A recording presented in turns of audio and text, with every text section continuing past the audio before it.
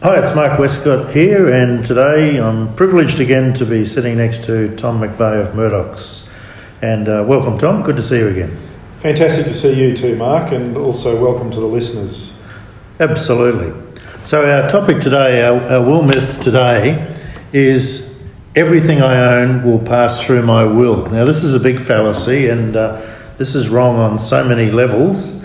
To have that belief. I mean, there's a whole range of things that don't pass through a will, and many times when we're talking to people, they might come in, they might have a large amount of wealth, and they say, well, I want all this to happen in my will, can you make all this happen? And we go, well, frankly, my dear, none of this is going to go through your will, and these are the areas, Tom, that you might like to talk to the listeners about today.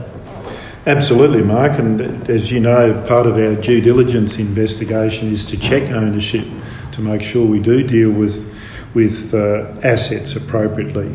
I suppose the really simple one and first one up is just how the house is owned. And as you know, there's two ways as joint tenants, which means whoever dies first automatically leaves his or her share to the survivor, or tenants in common, typically half share each, which allows you to put that half interest through the will. And into a testamentary trust, and potentially if you want to get serious about it. Absolutely. So, I have seen cases where, particularly in a second relationship, this particular one, where husband and wife bought a property together as joint tenants. The wife, in this particular case, funded the purchase price. The intention was that a half interest of that would go to her kids, but what actually happened, she passed away first and it all went to the husband. And the kids could do nothing about it? Could do nothing about it. So checking the ownership of how you own houses or joint bank accounts and so on is very critical. So Tom, what are the four main areas where assets won't go through your will necessarily? Right, so there's that joint tenancy one. The other one is superannuation. With superannuation, it can be, or the trustees of a super fund can decide where the benefits go. So it doesn't have to go to your will, and therefore they could make a decision to leave it to family members or even a person that you've just commenced a relationship with, and that would be quite contrary to the intention of the will. So that's number two. Number three is life insurance, and you being an old lifey, you would know that the beneficiary of the policy is actually who gets the proceeds, so we need to be careful as to who's going to be the beneficiary. I ran across someone recently who'd divorced their wife, and they'd left the ownership of their very large life insurance policy still in their ex-wife's name. So that's a good one straight off the top to check. You don't think that was intentional, Mark? No, I don't think it was in this case. I don't think there was any intention to leave it to their ex-wife at all. So it's very important to, certainly with your life insurance, to make sure you know who the beneficiaries are. And if you do go through a matrimonial breakup, it's one of the things I put on the checklist straight away, Tom. Good planning.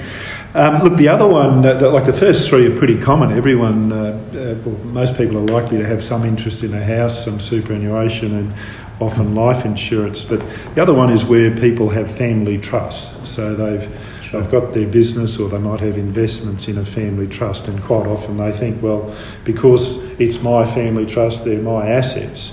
And in a sense they are, but technically they're owned by the family trust.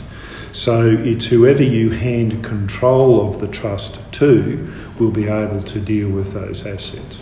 And that's a very important part of your due diligence report, isn't it, is to understand who the appointors of the trust are going to be if something happens to the current appointer of the trust. What does the will say in regard to the power that's vested when they're deceased? Absolutely, and of course there is a bit of a reverse sting in the tail here too, because you might say, well, look, I'm going to give control of that family trust that owns that residential investment property, and that looks all fine and good on paper, but actually when you check the balance sheet of the family trust, the trust owes the estate the equivalent value of the property. Well, yes, you've given them control of an entity that owns the property, but it's incumbent to its value back to the estate. So you actually haven't given them the house or control of the house. Okay. So again, due diligence, Mark. Good one, due diligence, absolutely, and a good one to check. And in fact, when you think about it, Tom, we've seen situations where graziers, farmers have owned 4 or 5 different properties, and all of them have been in joint tenancy, and effectively nothing would have passed. By the time you add in a couple of insurance policies and a little bit of super, everything in one case I remember particularly was outside of. None of it was going to go through the will, and the greatest danger there too is that you're leaving all this wealth to a spouse, be it male or female. You're leaving it to a spouse, and if that spouse remarries, then you've got all sorts of trouble if they remarry someone who's already got children, and you're bringing in outside people into an environment where the money was intended for the original children. Yes, the blended family, and I think that's probably a topic of another 7-minute wisdom. Absolutely. So the things we talked about today were certainly all things don't. The myth is that not everything passes through the myth is that things do pass through the will, and certainly if you've got any involvement in trusts, superannuation, life insurance, or any assets in joint tenancy, you really need to have a due diligence report on those to find out exactly how they are going to pass when something happens to you. Couldn't agree more, Mark. Well done. Good on you, Tom. Good talking with you again today. Thanks, Mark.